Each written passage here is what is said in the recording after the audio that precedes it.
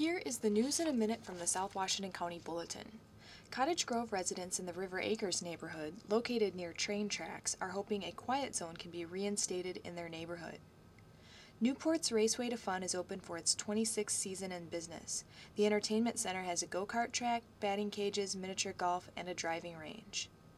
27 adults got their high school diplomas at School District 833's Diploma Center graduation ceremonies June 9. Students from the Massachusetts Institute of Technology, on a visit to 3M's Cottage Grove plant, rode their solar electric vehicle around a track at the property last Friday. Anglers and their kids met at Lyons Levee Park recently for Take a Kid Fishing Day. For more on these stories and others, check out the June 17 edition of the South Washington County Bulletin or go to our website at www.swcbulletin.com.